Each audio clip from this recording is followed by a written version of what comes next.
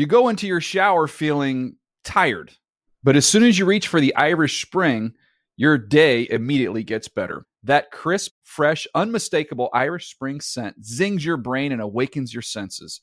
So when you finally emerge from the shower 37 minutes later, because you pay the water bill so you can stay in there as long as you want, you're ready to take on the day and smell great doing it. Irish Spring Body Wash and Bar Soap. Fresh, green, Irish. Shop now at a store near you. You know that feeling when you walk into your home, take a deep breath, and feel new? Well, that's what it's like to use Clorox Scentiva. Because Clorox Scentiva smells like coconut, cleans like Clorox, and feels like energy. It'll elevate any cleaning routine to not just clean, but also make every room smell like a tropical coconut getaway. Discover how Clorox Scentiva's powerful clean and refreshing scents can transform your space. Get yours in coconut or other fabulous scents at a nearby retail store. At JCPenney, fashion counts for everybody and every body.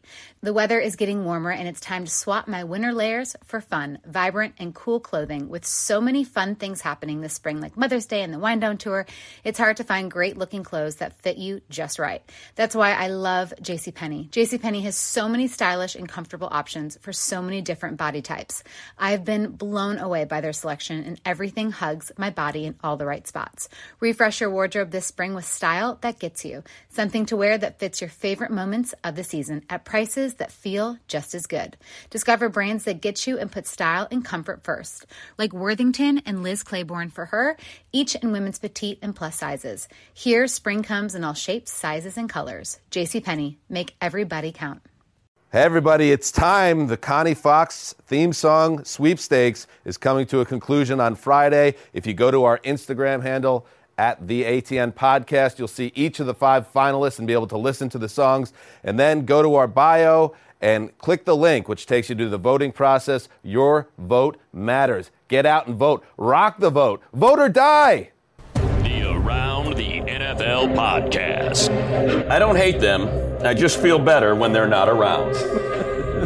Welcome to another edition of the Around the NFL Podcast, presented by Intuit QuickBooks, the official sponsor of the NFL. Whoa. My name is Dan Hansis, coming to you from a studio filled with heroes. Mark Sessler, Chris Wessling, Greg Rosenthal, and yes, the first time ever, a live money read by Matt Money Smith. What's up, boys? Oh, thanks for having me. What an honor to be in the same room with all these heroes. I hope you gave me the challenge last night. Dan, you said, will you come up with a live created by yourself, not the great Around the NFL listeners, money read or money tag. And I did that for you, as a matter of fact, Wes. I know you love Bukowski. It's a little Bukowski quote. So there you go. You think this might actually propel you to be paid for this work at this point? Because you've probably logged 2,000 to 3,000 of these. Right. And not a cent has gone in your direction for this. Well, I guess just looking back on precedent, I'm going to guess no. Haven't been paid for the money tags, probably won't be paid for the in-person appearance. I mean, yeah, and you're coming in on a day off. Yes, to some degree. Yeah, well, normally I would be doing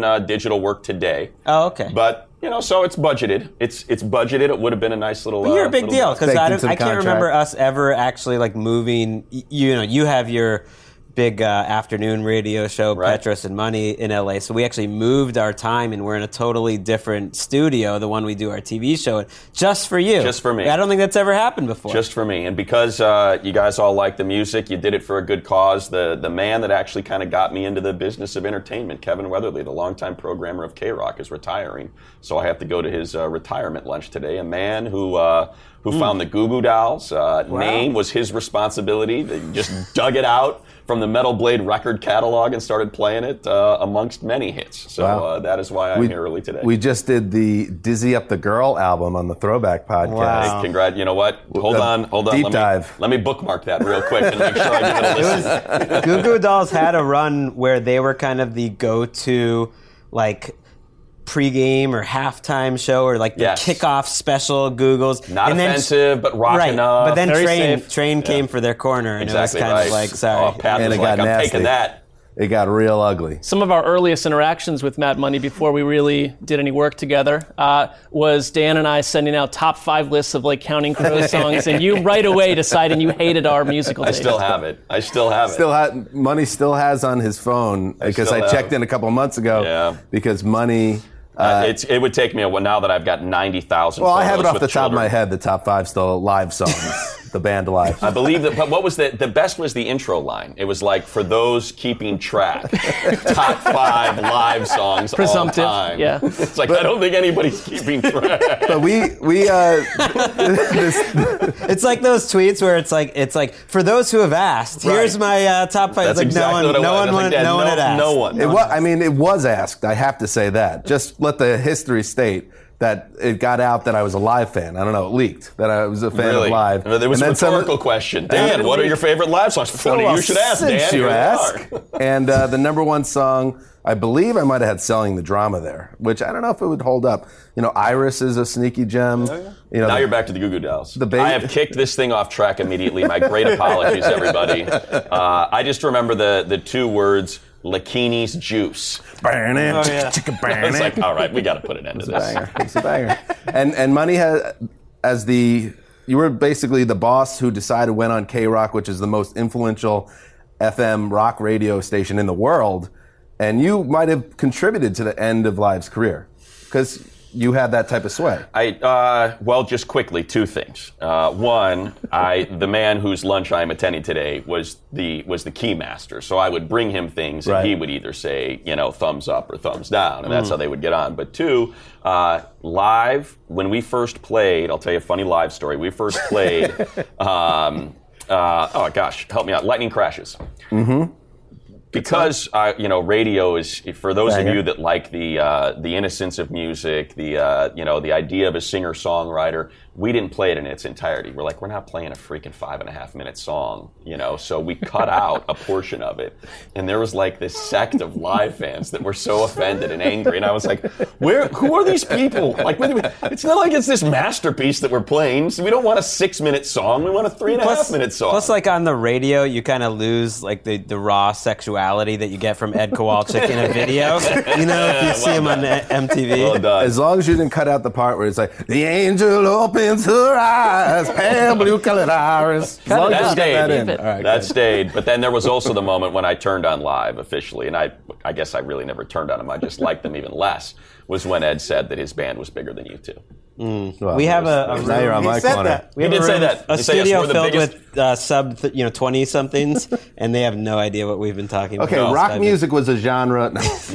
All right, Money's here. I'm going to apologize for that last 10 minutes. No, I loved it. And Iris was, yes, the Goo Goo Dolls hit, but also was a Live song off Throwing Copper. Just so we're all on the same page. Is this the first ever throwback podcast outside of your garage? Exactly right. Gonna get Money in the garage eventually. Eventually. All right, here we go.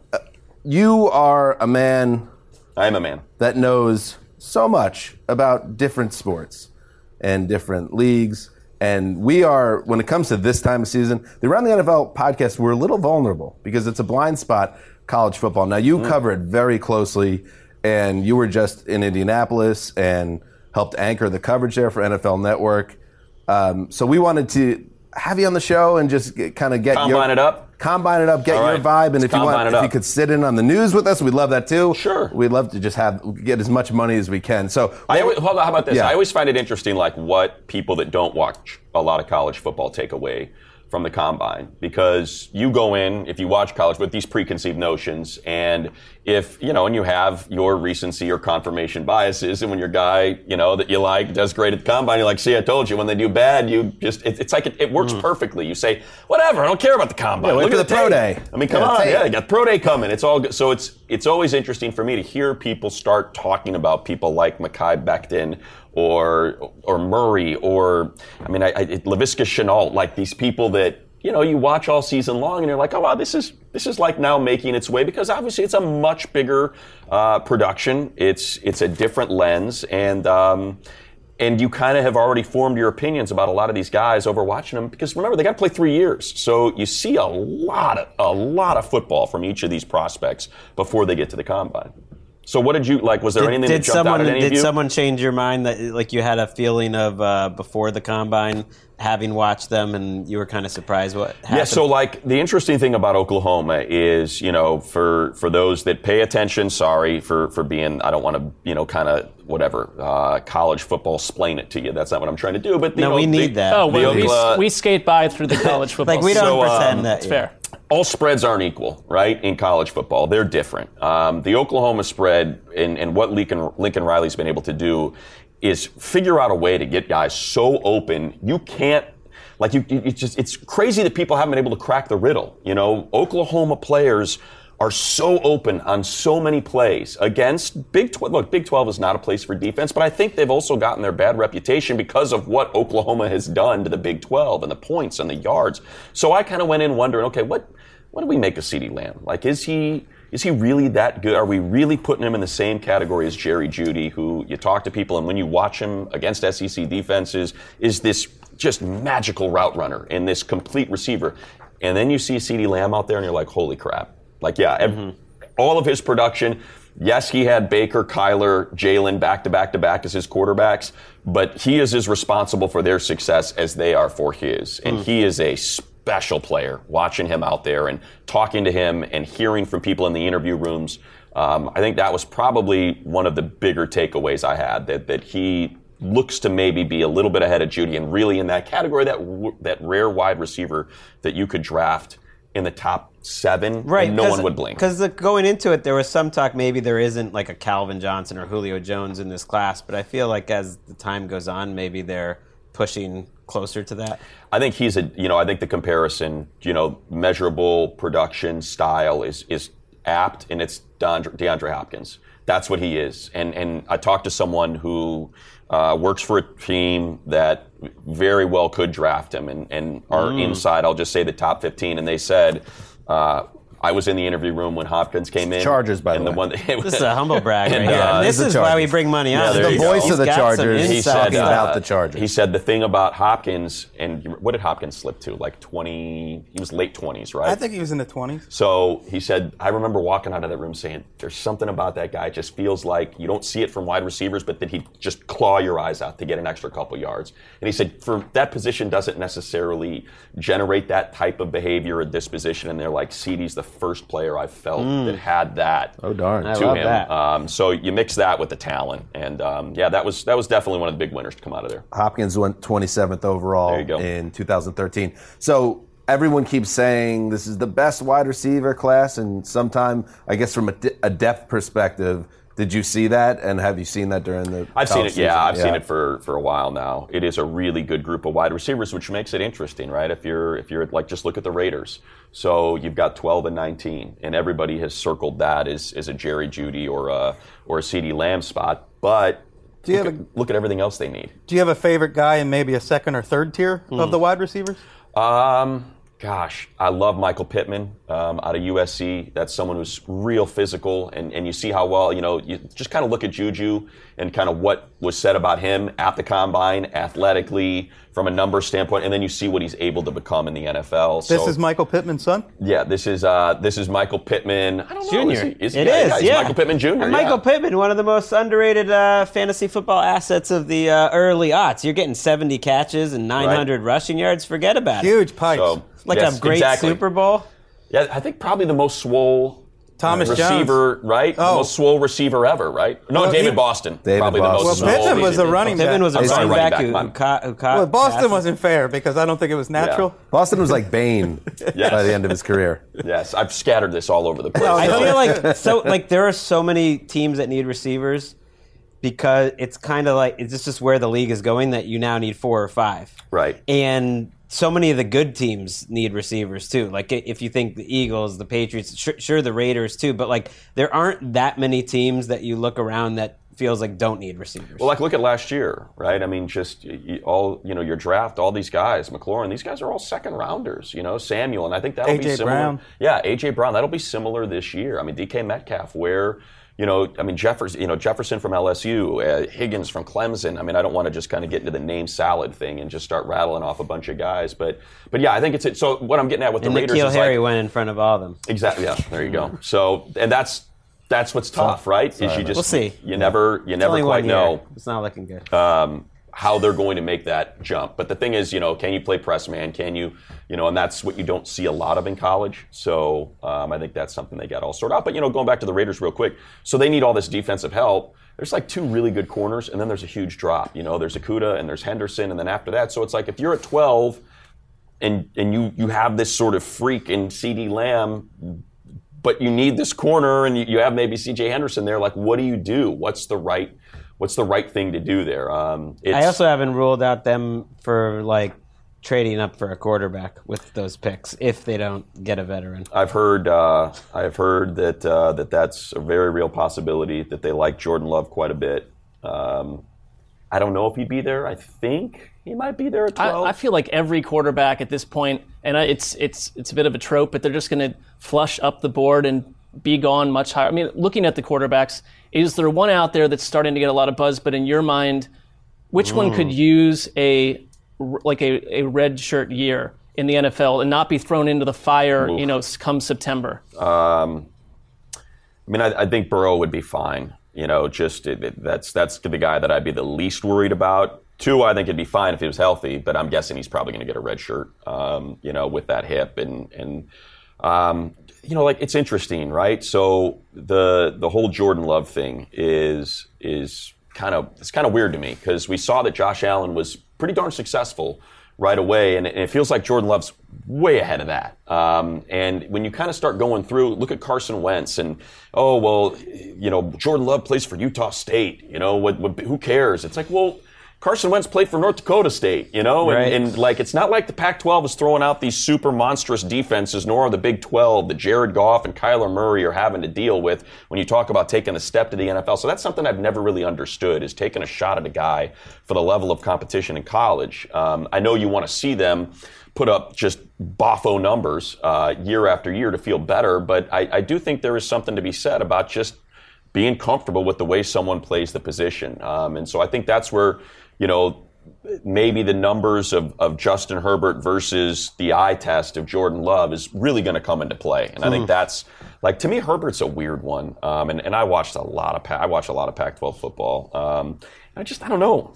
I guess you just ever feel a spark about something, that's kind of what you want, I think, from a quarterback. And even in his best games, you just don't feel it. That's part of the package, isn't it? Dan felt the first time he heard live. It just was like... Playing Lies by the Riverside. That's good. Great single. That's going to be the interesting one, is if, where Herbert goes. Because I've heard that teams like him more than Tua, which is crazy to me. I can't understand. And the thing about Tua, I think, is...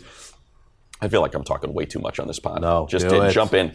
I feel like if Tua checks out medically, right, in the recheck, then he's going. He's going at 2 or 3. Someone, if he doesn't, then see it every year. Exactly. So then what happens? Then I don't know what the landing spot is for him. So it just feels like I think he's going to get, good marks on the recheck from what it sounded like coming out of Indy from the trauma doctors. That's crazy that you have to say that, right? It's not a medical physician. It's a trauma doctor that has to give you the diagnosis, and they gave you the thumbs up. Trauma. Right? It was a trauma injury. It wasn't a football, right? So that's the weird thing about Tua. Football is trauma. Turns out. I don't know. Throw us out there. It would be traumatic. If you were the Bengals, who would you want to be your quarterback moving forward? Well, that leads. Burrow is the guy everybody's connecting to Cincinnati, and Joe Burrow, Chase Young, who a lot of people think goes number 2 potentially to the Redskins, but we'll see when we talk about these quarterbacks. But Burrow and Young are both. They're getting some hype as generational type talents. Do you see that for both of those guys? For Burrow, I thought our colleague, and I know you don't like to hear his name, but Daniel Jeremiah put it best. This time of year, it's okay. And that is, that sometimes it he's takes like a minute. February to May kind of is that right? Prospect. He's seasonal. Yeah. He's seasonal for you. All the DJ is faking it on any level. Have you what does he do the rest of the year? Are you aware of during? Well, that's one of the reasons why I am so well versed in all of this, because I get to cheat off his test. He and I sit next to each other on the charters, and he just watches film. So he just talks and talks. I watch one of my. You do the Chargers broadcast with him. To yes, be clear. yes. Yeah, DJ is the color analyst. I am the play-by-play man for the Chargers. So we're on on these charters, and sometimes, because you're a West Coast team, you're on the plane a lot. Our flights are long. So we're watching 6 hours of Alabama film or just offensive linemen. Whoa. And it's fun. Like, I want to party with you. Exactly, right? Now, I will say, But DJ's drinking ginger ale. I am not. I'll just leave it at that. And sometimes I have been tempted to switch the glasses just to see what would happen if just a drip would hit his lip. Willikers. But if you pull back like that football, and that's all great, it's interesting. Like, is there anything else there? To DJ? You're just gonna pull it back, and it's just like. It's a question that had to be asked. Yeah. A good, honest, God-fearing man that loves his family. Overrated. Yeah, that's DJ. That's DJ. We invite him out a lot. And because the football season, he's still. I mean, that's what's crazy about his oldest kid is older than Wes. That's what's weird about. That's what's tough about the job. Like, if you do it right. And I think, I almost did it. I'm not going to say it. I'm just going to say, all kidding aside, it's so stupid. But if you do it right, because I do believe there are people in high-profile positions that don't do it right, and they just start spouting off, and you'll catch them and realize they never watched that guy. Yeah. DJ does it right, and he commits ridiculous hours to it. Like, look, I'll watch 2 games of Jedrick Wills. But then I'm up and I'm walking around and I'm seeing if there's a card game because I'm out of booze and I might need to get a beer from someone. It's like, hey man, I'm not doing this anymore. But he's dedicated. Okay, you know how to get this down to the 3.5-minute version of the single for this show, right? I like that Money just told us he's a much more well-rounded person than DJ. I like that. Wow, that's interesting. I want to hear more stories of what goes on the charter. I like to live. I like to experience. Philip Rivers taking people's money in card games? No. And we are separated. So the charter is coaches, coaches and staff. Medical is upstairs. We fly 747. Players are in the middle, and then media and just kind of slappies. We're in the back. Okay. So I'm not. You refer to yourself as a slappy. I think you know that you're not a slappy. You have like 12 jobs. You have multiple streams of income. I guess heading towards the bank account. You're not slappy. In the frame of reference that is Charger ranks. I'd probably fit into the slappy ranks. Back to the generational thing, though. Yes. Do you see either of those guys, Joe Burrow or Chase Young, as next level, all pros, that type of vibe? So this is what's funny coming out, right? Is most combines when you leave, if you have conversations with scouts, they'll usually give you a name or two. Like last year, I remember coming out there like, I don't know, man, there's Nick Bosa, and I really don't know anything else. Like, I know Nick Bosa is going to be good, is what we heard from almost all of them, and you don't get another name, and like that's pretty par for the course. They might give you 1 or 2 names. They might say, I think this is the quarterback that has. Out of this combine, I've never seen scouts with Permagrin like they have. They're like, you got 3 tackles that I feel really good about in Becton, Wills, and Wirfs. You got 2 receivers in Judy and Lamb that I think are going to be franchise-level wide receivers. You've got Joe Burrow, Tua. Everybody seems to agree that those 2 are special quarterbacks. And then you've got a corner and a Kuda. Like, I've never heard guys talk about, I didn't even say Chase Young or Brown. Like, I've never heard so many names of, like, they never say sure thing, but that you feel like I'm getting a really, really good player. If I'm picking in the top 12 or 13, like that's if Akuda was in the Eric Fisher draft, he might be going 1. Right. But this is more like that, 2011 draft, maybe 2014, where is pretty good 1 to 12. This is a great offseason, by the way. The Fisher draft is the worst draft ever. Like, that's what's crazy about that draft. When you go through it, it's like they didn't miss. Actually, Eric Fisher wasn't the worst pick there. He really wasn't. He was like an okay starting tackle, and there was a lot of other ways to miss a lot bigger there. That was when it was like Luke Jokel right? was going to be the first Hopkins. pick. Yeah. And then it's like, huge news from the draft stage. It's not going to be Luke Jokel. It will be Eric Fisher. Right. Great. Jake Matthews. And like it was, but that's what's crazy. Like, hold on to your butts. Think about doing a redraft and putting a wide receiver at number 1. Like, that's how bad that draft was. Wow. This thinking about Bill Parcells coming out of retirement to draft Jake Long over Matt Ryan. People forget about that. Yeah, there's that. But this is a really deep, fun draft class. An insane free agency year with all the quarterbacks and everything. So it's good. It's a good time to be an NFL fan. Too many quarterbacks. There's just simply too many of them. See, that's what I'm trying to figure out. I don't know. Is there going to be a Phillip Rivers or a Derek Carr or a Jameis, Marcus Mariota, Jameis that's just left holding it. Especially if someone Mariota to get a job. Right? If someone like the Bucs actually like went in on Teddy Bridgewater, which there's a little bit of talk that could be possible, then it does feel like there's just not enough spots. Right. That someone like Jameis or Derek Carr or someone that you just wouldn't think could get left out in the cold will. Well, now that Phillip Rivers is no longer connected to the Chargers, he's not going to be on the charter plane. You're not going to be calling his games, maybe one or so, but we'll see. Is he shot? Can he play anymore? No, I think he can still play. Absolutely. I think you put him behind a good offensive line, and he is still as masterful at diagnosing defense and recognizing a weak spot. So you think he would do well, say, the Colts?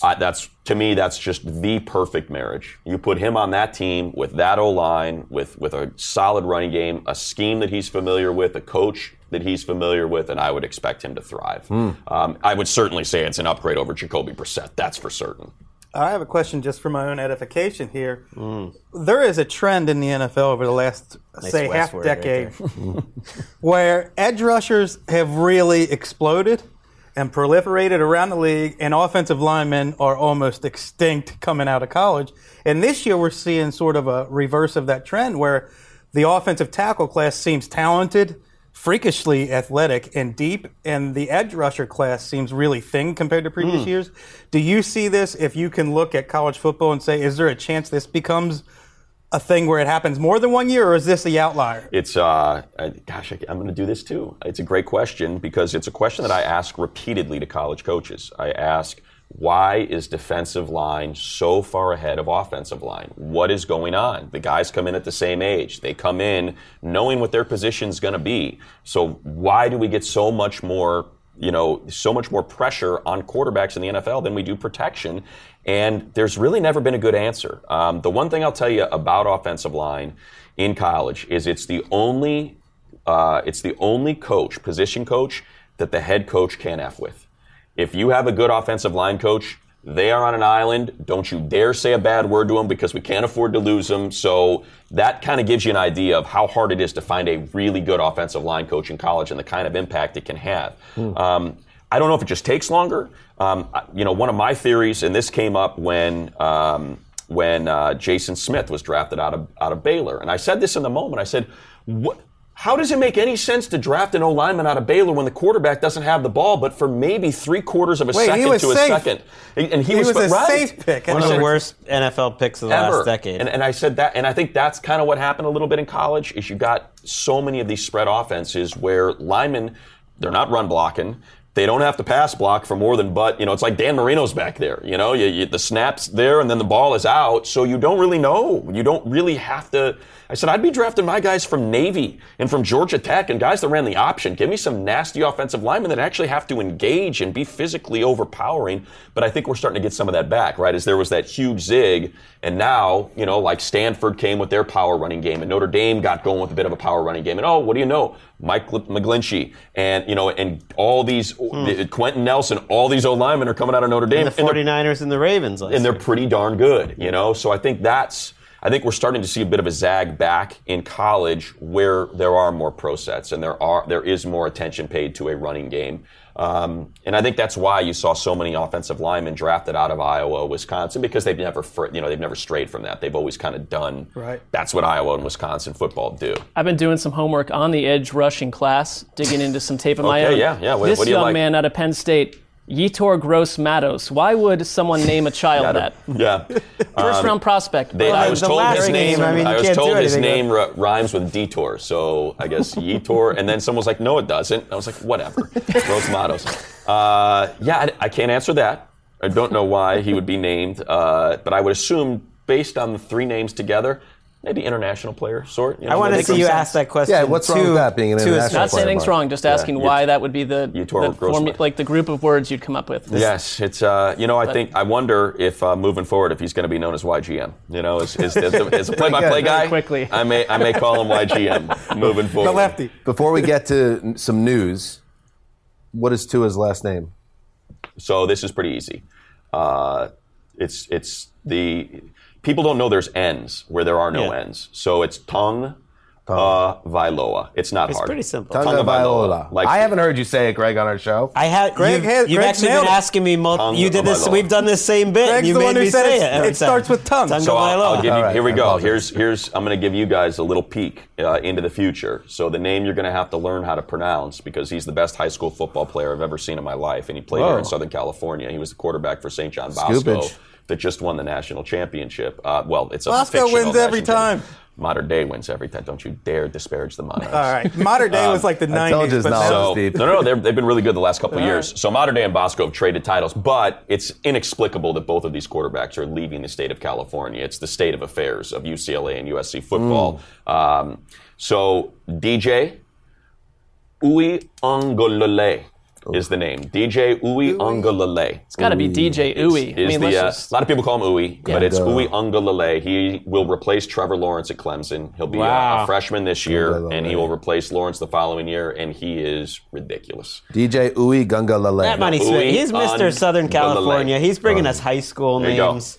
I'm just, all the folks that are listening that like college football, they'll know the name, certainly, when Trevor Lawrence is taken. I like listening to you and Petros. Before I even met you, I would drive around LA listening to that show, and you guys would dig into high school football to a degree where I had no idea what you were talking about, but it was entertaining. It was full of love high school football because it's the cradle of it here in Southern California. Bryce Young, by the way, was the Modern Day quarterback this year. Is he going to USC or UCLA? No, he'll be going to Alabama. It's funny you say you love high school football, but when I was on those cold, wet benches in Rockland and Westchester County over in New York in the early aughts, I never saw money. No, you didn't. No, as a matter of fact, you didn't, because I was here in Southern California. When the Nanuet Black Knights, Golden Knights were up against the Pearl River Pirates. See? Zeusser was there. That's right, Zeusser. Talking to Bruce Miller. Is that what they called you, the Zeusser? Keywords on the bench. They call it Rockland County, the cradle of football. Short yardage back. Get the Zeusser. It's 3rd and 1. Pull back. All right, let's do some news. When push comes to shove over the next 10 days, 15 days, whether the Patriots will be able to exert upon him and convince him that, look, this is the best place for you. It always has been. It always will be. We want you here. We had Tom Curran of NBC Boston on our show just Monday. I thought we had a nice interview with him. He shared some good nugs. He gave us some clarity on the Tom Brady situation. But I didn't see a Roto-World blurb come out of our show, which is disappointing. Let's just be honest. The aggregators didn't pick up on your interview? We didn't get any. Well, wouldn't you say that that's on us? That we? Yes. All I thought when I saw this news that he made yesterday was, gosh, I wish we asked about that. Exactly. NBC Sports Boston's Tom Curran told our old friend Chris Mad Dog Russo on his radio show that the chatter connecting Tom Brady to the 49ers is, quote, real. Now, again. I heard that in Indy, by the way, before Dion went on the air and said it. I had heard that, and I dismissed it. I said, that's ridiculous. And then I would assume Dion heard it as well, and because he's a master at disseminating information, played it as, I got an idea. This is crazy, but, hear me out here, But that was as early as like Thursday, Friday. That was kicking around. If you're Jimmy Garoppolo, the details of it are pretty fascinating. That Curran said it was from both sides. Of course, Tom Brady wants to play for the 49ers. Right. If he's looking around the league at possible teams to play for, that I can't come up with a better pick. Not just because it's his childhood favorite team. Right. That's the starting point. But the next would be how good they are and how much they can protect them. Everything's great. Coach. But the fact that the 49ers have some mutual interest, according to this report, is why. And put yourself in Garoppolo's shoes.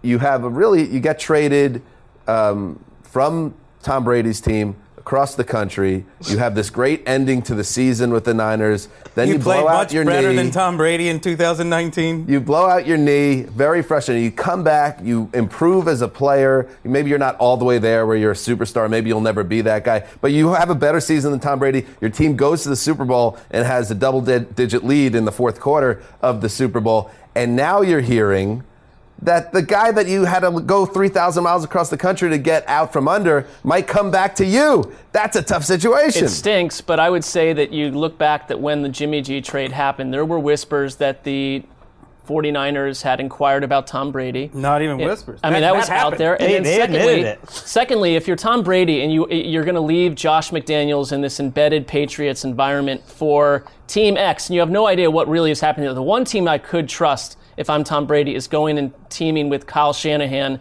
and seeing how that 2-year process would play out. It's the first one where I've thought this is the first Brady rumor where it makes sense on his side. I don't know how it makes sense for the 49ers, but it does make sense for Tom Brady. Well, there is a thought that Jimmy G and Kyle Shanahan, aren't a perfect match where he's not, doing what Kyle wants, reading, there's answers on every play, and that maybe Jimmy G doesn't always have the answers. Just watch the fourth quarter, the Super Bowl. And look, if you're trying to compare the ability to win before the snap or the mental ability of a quarterback, comparing someone to Tom Brady, you're not going to end up looking great. But I think that's someone where Kyle Shanahan would look. That's the advantage that Tom Brady would give to them. That he would know all the answers. And as crazy as it is, I mean, I'm not putting this as it's the answer, but PFF, for instance, had Tom Brady as a much higher rated quarterback last year. And I don't think that's that crazy. I think Tom Brady played at a similar or better level than Jimmy G. Let's put Brady's entire 2019 season under the same microscope that Jimmy G's fourth quarter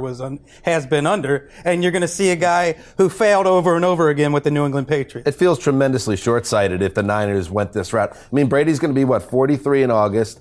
He's showing signs of slippage. Garoppolo is a guy that's still in his 20s. What does Kyle Shanahan... That doesn't make sense. Right. What do you do in 2023? I think it makes perfect sense. I think if you're... You have to think long-term, though. No, you don't. Because if you're Kyle Shanahan, you're up 28-3 in the Super Bowl, you lose, and now what are the Falcons? They've never been back. They're not the same. Your window, that's the thing that's, and I experienced it, from 2 years ago with the Chargers at 12-4, beating the Ravens, going to New England. It's tied at 7. You feel like, okay, this is great. Then Brady gets the best of you. You come back the following year, and people are picking you to win the Super Bowl, to win the division. You've already beat Patrick Mahomes once. Maybe you figured it out with Derwin James, and it falls apart. You can't, there is no long term in the NFL. I get it. It goes so fast. But so just go get it. Go win the one championship and worry about. Couldn't it be a 1-year scenario too? It's just a 1-year scenario. It also would just indicate that that Jimmy Garoppolo is someone that they're ambivalent about long term. Because I think there are a number of quarterbacks, or there are situations where, of course, they would not want to jump off a guy in his 20s. But if they considered a move like this, it's because they don't feel great about Jimmy G. But I'll tell you who is excited about this news. Me. I mean, if there's a perfect situation to get Garoppolo for Patriots back fans, this is it. I mean, this is the result. This is what I, as a selfish fan, would have wanted. I've said on this podcast, I don't want to see Tom Brady play poorly in any uniform, but I'd rather him play poorly in another uniform than the Patriots. And this just sort of big story here. Neatly solved. I'm just saying, but I would think we talk about Patriots fans all the time. It's all you ever bring up. I wish I could jump off of it, but this would bring me back in. I mean, getting Jimmy G back. I think it comes down to this. Does Kyle Shanahan think that Jimmy Garoppolo holds them back right now? And if he does, then it makes sense to look into it, I guess, if you're interested in it. It is coach speak, but they absolutely believe it. Is guy A better than guy B? Do I think my team has a better chance to win a Super Bowl with Tom Brady or Jimmy Garoppolo next year? Because if I believe it's Tom Brady, guess who's coming to play quarterback for me? It's Tom Brady. This is too good to happen. I mean, that's some pink pony stuff right there. Jimmy G winds up back with the Patriots as their starter. Greg, you can't just sell that down the river as an organic happening. That feels to me like a pre-packaged, pre-planned plot hatched years ago. But by the way, they don't have to trade Jimmy G to the Patriots. There would be I'm sure there's a market for Jimmy Garoppolo. There is no reporting on that whatsoever.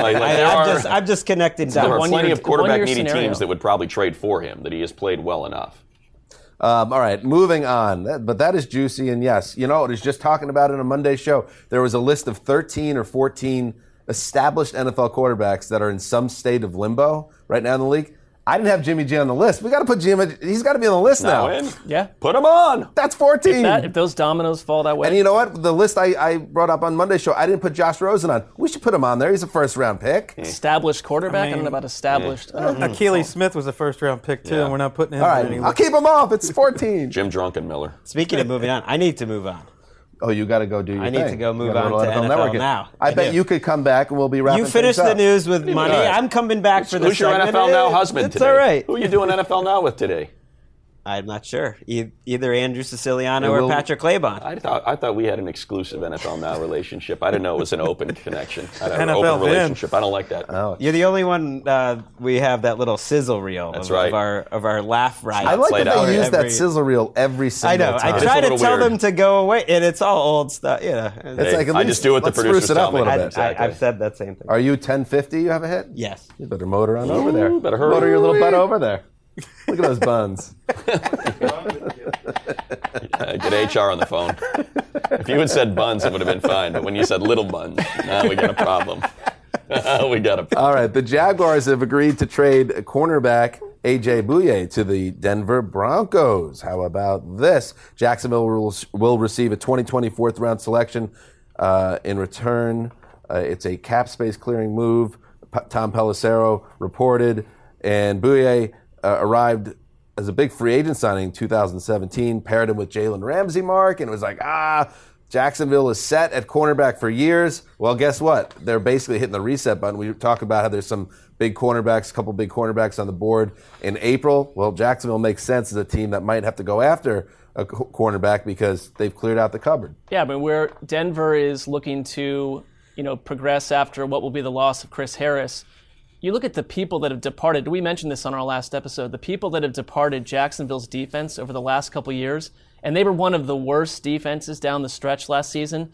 It's hard to look at that roster right now and say bounce back campaign. Not at all. And when you see Jalen Ramsey tweeting too that he was happy for Bouye to get out of there, that I do just free think that all my dogs. DAWGS. Something with the Doug Marrone experience, and there could be other people attached to that, is rubbing people the wrong way in Jacksonville. When you're seeing players celebrating other players escaping that environment, that's notable.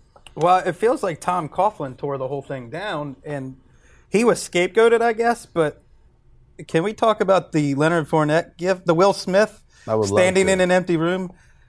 When it's already been tweeted out by other athletes in the exact same scenario, it doesn't have to be like lauded as some hilarious gif. Like, it's already been done, but this is like Twitter in 2020. We've already had every debate, every argument. Right. Everything's already been funny 3 times. It's not funny the 4th time. I think this speaks to what I was just talking about. Think about where the Jaguars were 2 years ago, right?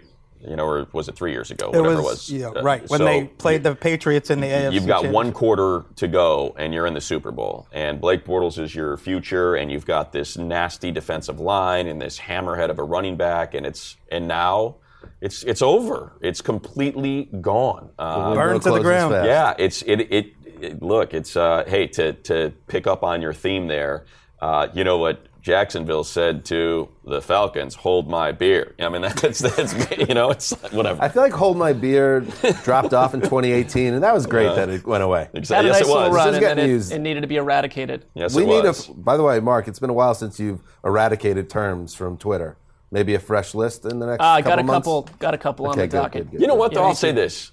I will say this in defense of the overused meme. I still love that dude sitting at the table sipping coffee with fire all around him, and this is. I do like that guy. I really do. I still do. I still love it. That connects. I really do. I still appreciate the that successful one. meme is you have to watch it over and over and over, and Yes. you find yourself doing that for 3 straight minutes. Still smiling. This is fine. By the way, Bouye carried. Is it Bouye or Boye? Boye carried a cap Bouye. number of 15. Nice cover for me there. Yeah, $15.4 million in 2020. Let you do it 4 times before I correct you. That's a lot. Jacksonville was not flush with cap space. Now gets a little bit of wiggle. And I would assume it means the Broncos aren't going to sign. That whatever Chris Harris's people were telling him, they're we ain't paying you that. No, he's got plenty of interest on the market. You know what I'm bringing back though? What's that? Speaking of overused things, booyah! Good luck, please. All right, you know what? I'm going to let you have that one, Dan. Well, it's all yours. I don't doubt you anymore after you successfully brought back the Dean Scream against all odds. Oh, you did? I did. I brought back. It's huge right now. After New Hampshire, did you? It was huge. What, in 2004? Was it? When did that happen? When did the Dean Scream? I brought it back in about 2016, and it was a lot of buzz. And then I got off it, but it could make another comeback. It's like we were talking about LeBron and Jordan and these people that have multiple peaks. Maybe I don't know how we're gauging a lot of buzz or successful here, but I will go with you on this. Mark, guess what? Everything's cool with Odell Beckham. Ian Rappaport reports that Cleveland has no plans to trade their wide receiver, their temperamental wide receiver. And guess what? How sure are they of this? When they unveil their new uniforms in a month or so or whatever, he is planning to be part of the fashion show. I can see that. I would say that's like with anything current plans. That's like the thing he's most excited about this year. He's by never far. been more excited about something in Cleveland. Well, the new uniforms, those old ones needed to go, and so that's a nice off-season move. That's how you really win the off-season. Forget last year. That was a fraud. But Odell Beckham, to me, I mean, unless someone came to Cleveland, because they sound very willing to, guys like Olivier Vernon probably won't be back. Joe Schobert, who I would have re-signed at the right price. There's no interest there. So with Odell Beckham, it's hard to believe that if someone had a fascination for him and came with a king's ransom, the Browns would certainly listen and could be swayed. I mean, I don't know how much longer you have Beckham on the map there in Cleveland. Who the hell would offer a king's ransom? I think it's a terrible offseason for a lot of these guys. Yeah. And it's not what you're saying with the draft talent at that position. Why do that? His stock is pretty low, I think, right now. In fact, I think he's a candidate if things get back on track there where he could have a huge bounce back year. But this kind of, this might be a good seg down the road, kind of make or break years or guys, very important years for guys. This is a big year for Beckham. It is. Who played with a torn muscle through the entire year last year. But that's part of the Beckham thing, too. He's hurt but almost every year, Beckham. That's part of the thing that does not get brought up as much. People get down on him, and I have, and a lot of people have, about some of his behavior and his attitude and his ability to be a teammate. But he's always hurt. What good's a Lamborghini when it's always in the shop, huh? Hey! Oh, bring on my tools. But Beckham's pumped about that fashion show. Yes. I would agree with I'm that. not sure That's if all the I'm going to add pumpness to is that coming story. from him. Yes, he is excited about that fashion show. Finally, also from Rap Sheet, the Cincinnati Bengals. Did I pronounce that correctly? I believe that's correct, yes. Are expected to be active in 2020 free agency. Can I say something real quick? Cincinnati has always been a word that whenever I type it, I'm always surprised at how it's spelled. Tough one. Would you agree with that? I've struggled with it for years. It. I grew up there, so it's been. That's why I looked at you when I said it. It's ingrained in me, so I think it's peculiar when other people struggle with the extra N versus the extra T. Absolutely. I, for years, put that extra N after the sin. Oh, see, a lot of people. Since sin. It's C-I-N. Right. Instead of that second N, a lot of people put a second T at the end. Exactly. Yeah. That's what's so wild about it. Yeah. I always pat myself on the back, too. I'm like, yep. It's not spaghetti. Did it right again. You did it right. You know not spaghetti. The NFL player version of that is Jimmy Garoppolo. Garoppolo is one I struggled with for a long time. Oh, yeah, but I always remember O's. TD's advice. TD. First it's a Garop, And then it's a polo. and then it's a Polo. That's a polo. Exactly right. Anyway, Bengals expected to be active in free agency, which, no doy. Okay, they got a lot of holes to fill. No doy on it. Bringing that back. No doy. But Wow. also, this makes all the sense in the world, Chris Wessling, as a former or Cincinnati native, that if there is any doubt, and there's still percolations, by the way, despite what Mr. Burrow said, and Money, maybe you could back this up about things you might have heard, that he's not totally sold on this, I'm the Ohio boy that's going to stay home and play for the local team. If you go out and drop a ton of money and resources and bring in players, that will send a message, you would think, to the kid that we are serious about building a winner. So not only would it functionally make your team potentially better, it also, in the long run or in the short term, sends a message to this kid that maybe you need to send a message to. Well, I feel like I do this every year for somebody who usually roots against the Bengals, but if you strain hard enough, you can see this team making some major improvements. You're talking about a team that got nothing out of its first-round draft pick last year, Jonah Williams, who was supposed to be the left tackle, got nothing out of second-round pick, Drew Sample, a tight end. So if those guys come back, they got nothing out of the number one receiver and best player, A.J. Green. They got very little out of John Ross, another first-round pick. If you get all these guys back, and that's a big if, and they play well, and then you throw your free agent money at defense, which they desperately need linebackers and have for a few years. They desperately need help in the secondary. You could strain hard enough, I think, and see a team, especially with all the one-score losses they had last year, that's going to even it. This is not your typical worst team in the NFL, number one pick team. They had a lot of bad luck last year on injuries and close games. I think you could see sort of like a 7-9 team. Wow. I don't think that's too much to ask. But for them to spend money in free agency, no doy, they should because they have the cash. But that is a sharp left turn for the Bengals, who have allowed free agency to go year after year without doing a thing. Their biggest dip into free agency historically has been to bring a guy in on his tour so the agents can use the Bengals to drive up prices on other teams. I mean, look at it this way. How helpful. They have a potentially world-shifting player in Joe Burrow potentially. If there was ever time to spend some money, do it now and start building around your future. Have you heard it? Did you hear anything in Indy? I did. Yeah. Same type of whispers? I did hear that. I think, if the old truth serum, he doesn't want to play for Cincinnati. But I think he's also, comfortable with the idea that, hey, I'm going to probably be the number 1 overall pick and I'm going to make the best of it. It's hard to have, it's not the NBA. It's hard to have leverage. It just is in the NFL. And he's not going to sit out a year. The Bengals know that. So, the way for Joe Burrow to not end up in Cincinnati is to reach out to the team he wants to go to and say, hey, offer them whatever you have to offer them and come get me. And I just don't think there's enough, unless it's the Dolphins that say to the Bengals, hey, we'll give you all 3. We'll give you all 3 of these first rounders, and we'll take number 1. And I think that's something you'd have to think long and hard about if you were considering, like we talked about, how deep this draft is. If you're the Bengals, that is something I would, really consider. Can we get a free agent quarterback to come here? Out of this group, we're talking about musical chairs, right? We're not thinking about the Bengals as one of those chairs. We're talking about a Brown family that owns this team. Right. Where in the past, Mike Brown's comments and his actions, this goes way back 20 years ago, but the Akili Smith draft, when he was offered what the Saints got for Ricky Williams and turned it down. He was offered the Redskins' entire draft plus next year's first rounder and said, no, I've seen my quarterback of the future. It's rare that you get a chance to draft that guy. Right. I'm taking him. And I think with Joe Burrow, he's a guy with perspective. Not every kid coming out of college has great perspective, but he was forced to transfer, was not thought of as a top 10 pick entering the season, and now he's in a enviable position of being the first guy in the draft. So you kind of just say, hey, I'm in a better position than I thought I was ever going to be in. I'm just going to enjoy the ride. Well, and if you're Mike Brown, too, you have to recognize, Joe Burrow's, not only is he a talent, but he's got swagger. He's a star. And that city is going to love him because of where he's from and what he represents. Right. Let's do it. Let's make it happen. Let's make Cincinnati fun. Money. Although, real quick, Cincinnati. Yeah. Did you see Burrow was asked about the chili? The Skyline or the Gold Star, and he admitted he had never had Gold Star. He had only had Skyline. La Raville Magnifico? And then he answered, neither. He was disgusted by the Skyline, so much so that he would never even try the Gold Star. Your thoughts? Well, I used to be a Gold Star man.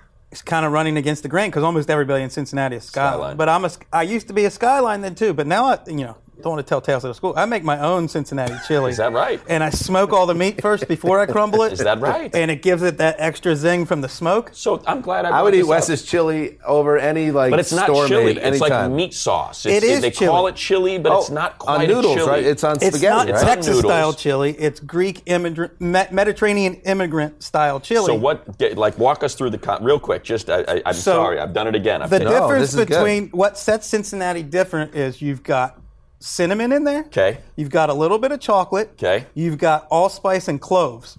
So it's the allspice. That's what throws it off. The allspice definitely gives it that Greek sort of. So no other city is allowed to make the dish this way, or they're just no afraid other city to step has chosen to make the dish this way. They're like, you know what, Cincinnati, you go ahead and keep it. The history of food is it comes from peasants, and these particular peasants landed in Cincinnati, right?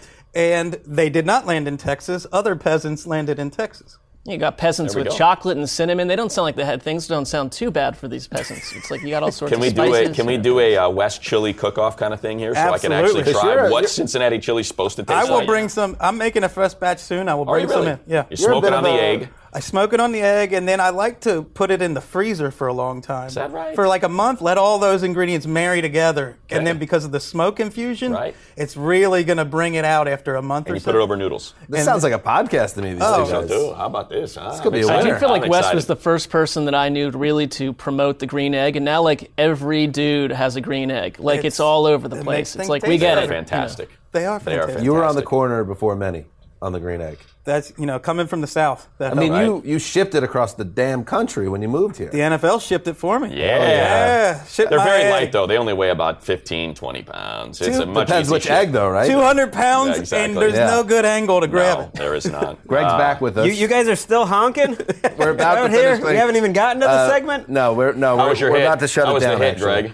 It was good. Yeah? Who was the It was other Andrew man? Siciliano. It was very professional. I got there a little late. See what he in did the to me game. there? Little dig. No, Very I'm just professional. saying. Minor unprofessional. What am I gonna do? Take shots at Yes. the host?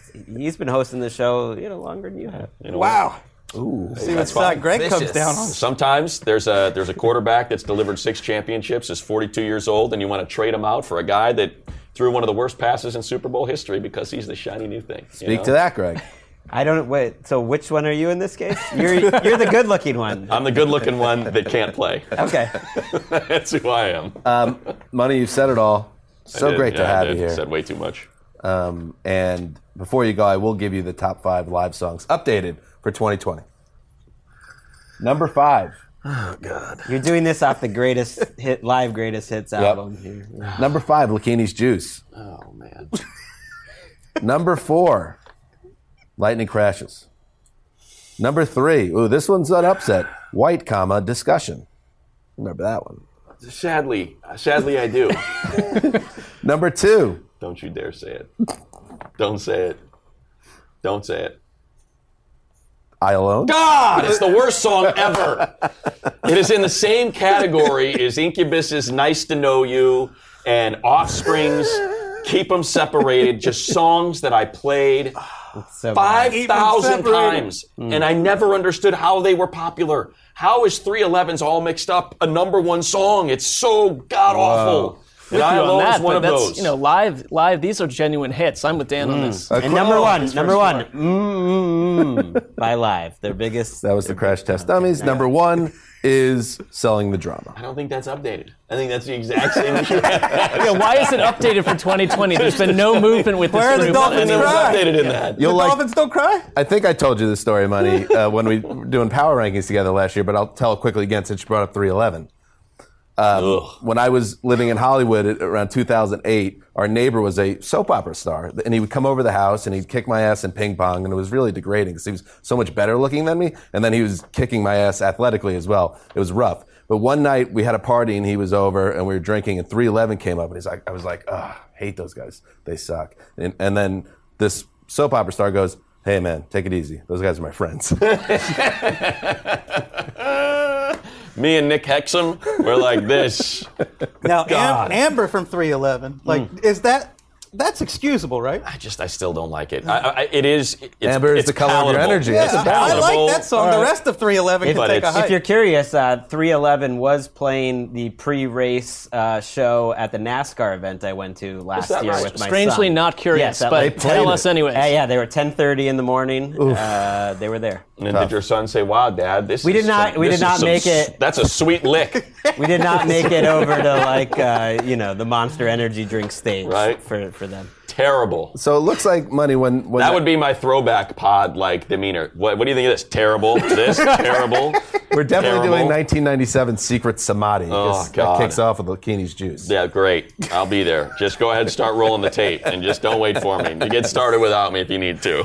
All right, Matt Money Smith, you've done it. Thank you. And you can check out Money, of course, on NFL Network. You don't need to plug on anything. NFL Now, I've on the wasted enough of your radio time. here in LA, on the Dave Damashek football program, and of course during football season, he's the voice of the Chargers, and he's our Bob Shepard, the voice of God on the Around the NFL podcast, and we are very thankful all these years A lot of vehicles. to have you. I like having a Still my tiny little favorite part slice of the this very show successful is the show. money drop. Exactly All right. right. Thank you, boys. Let's get Appreciate out of it. here. Thanks for listening to the Around the NFL podcast presented by Intuit QuickBooks, official sponsor of the NFL. This is Dan Hansa signing off for The Quiet Storm, the mailman, the old boss, Matt Money Smith, and Ricky Holly behind the boards. Don't worry, we'll be back in the studio on Friday with Connie Fox. Till then.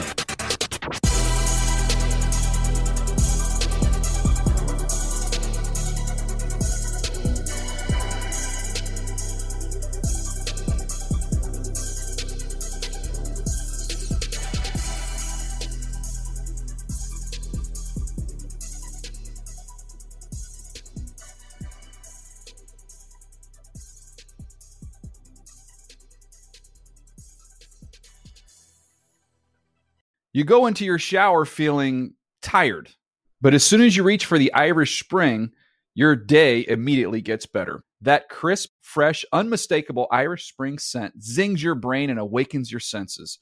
So when you finally emerge from the shower 37 minutes later, because you pay the water bill so you can stay in there as long as you want, you're ready to take on the day and smell great doing it. Irish Spring Body Wash and Bar Soap. Fresh, green, Irish. Shop now at a store near you. This episode brought to you by 20th Century Studios' Kingdom of the Planet of the Apes. Director Wes Ball breathes new life into the epic franchise. As a ruthless king attempts to build his empire at the expense of the remaining human race, a young ape begins a journey to fight for a future for apes and humans alike. Kingdom of the Planet of the Apes. Enter the kingdom in IMAX on May 10th and theaters everywhere. Get tickets now. With the new Dexcom G7, you can achieve better diabetes results without painful finger sticks. It sends your glucose numbers to your compatible phone or watch, so you can always see where you are and where you're heading. See how food and exercise affects your glucose, making it easier to spend more time in range and lower your A1C. Take control of your diabetes with the #1 recommended CGM brand. It's easy to get started today at Dexcom.com. That's Dexcom.com. Dexcom data on file 2023. If your glucose alerts and readings from the G7 do not match symptoms or expectations, use a blood glucose meter to make diabetes treatment decisions. For a list of compatible devices, visit Dexcom.com/compatibility.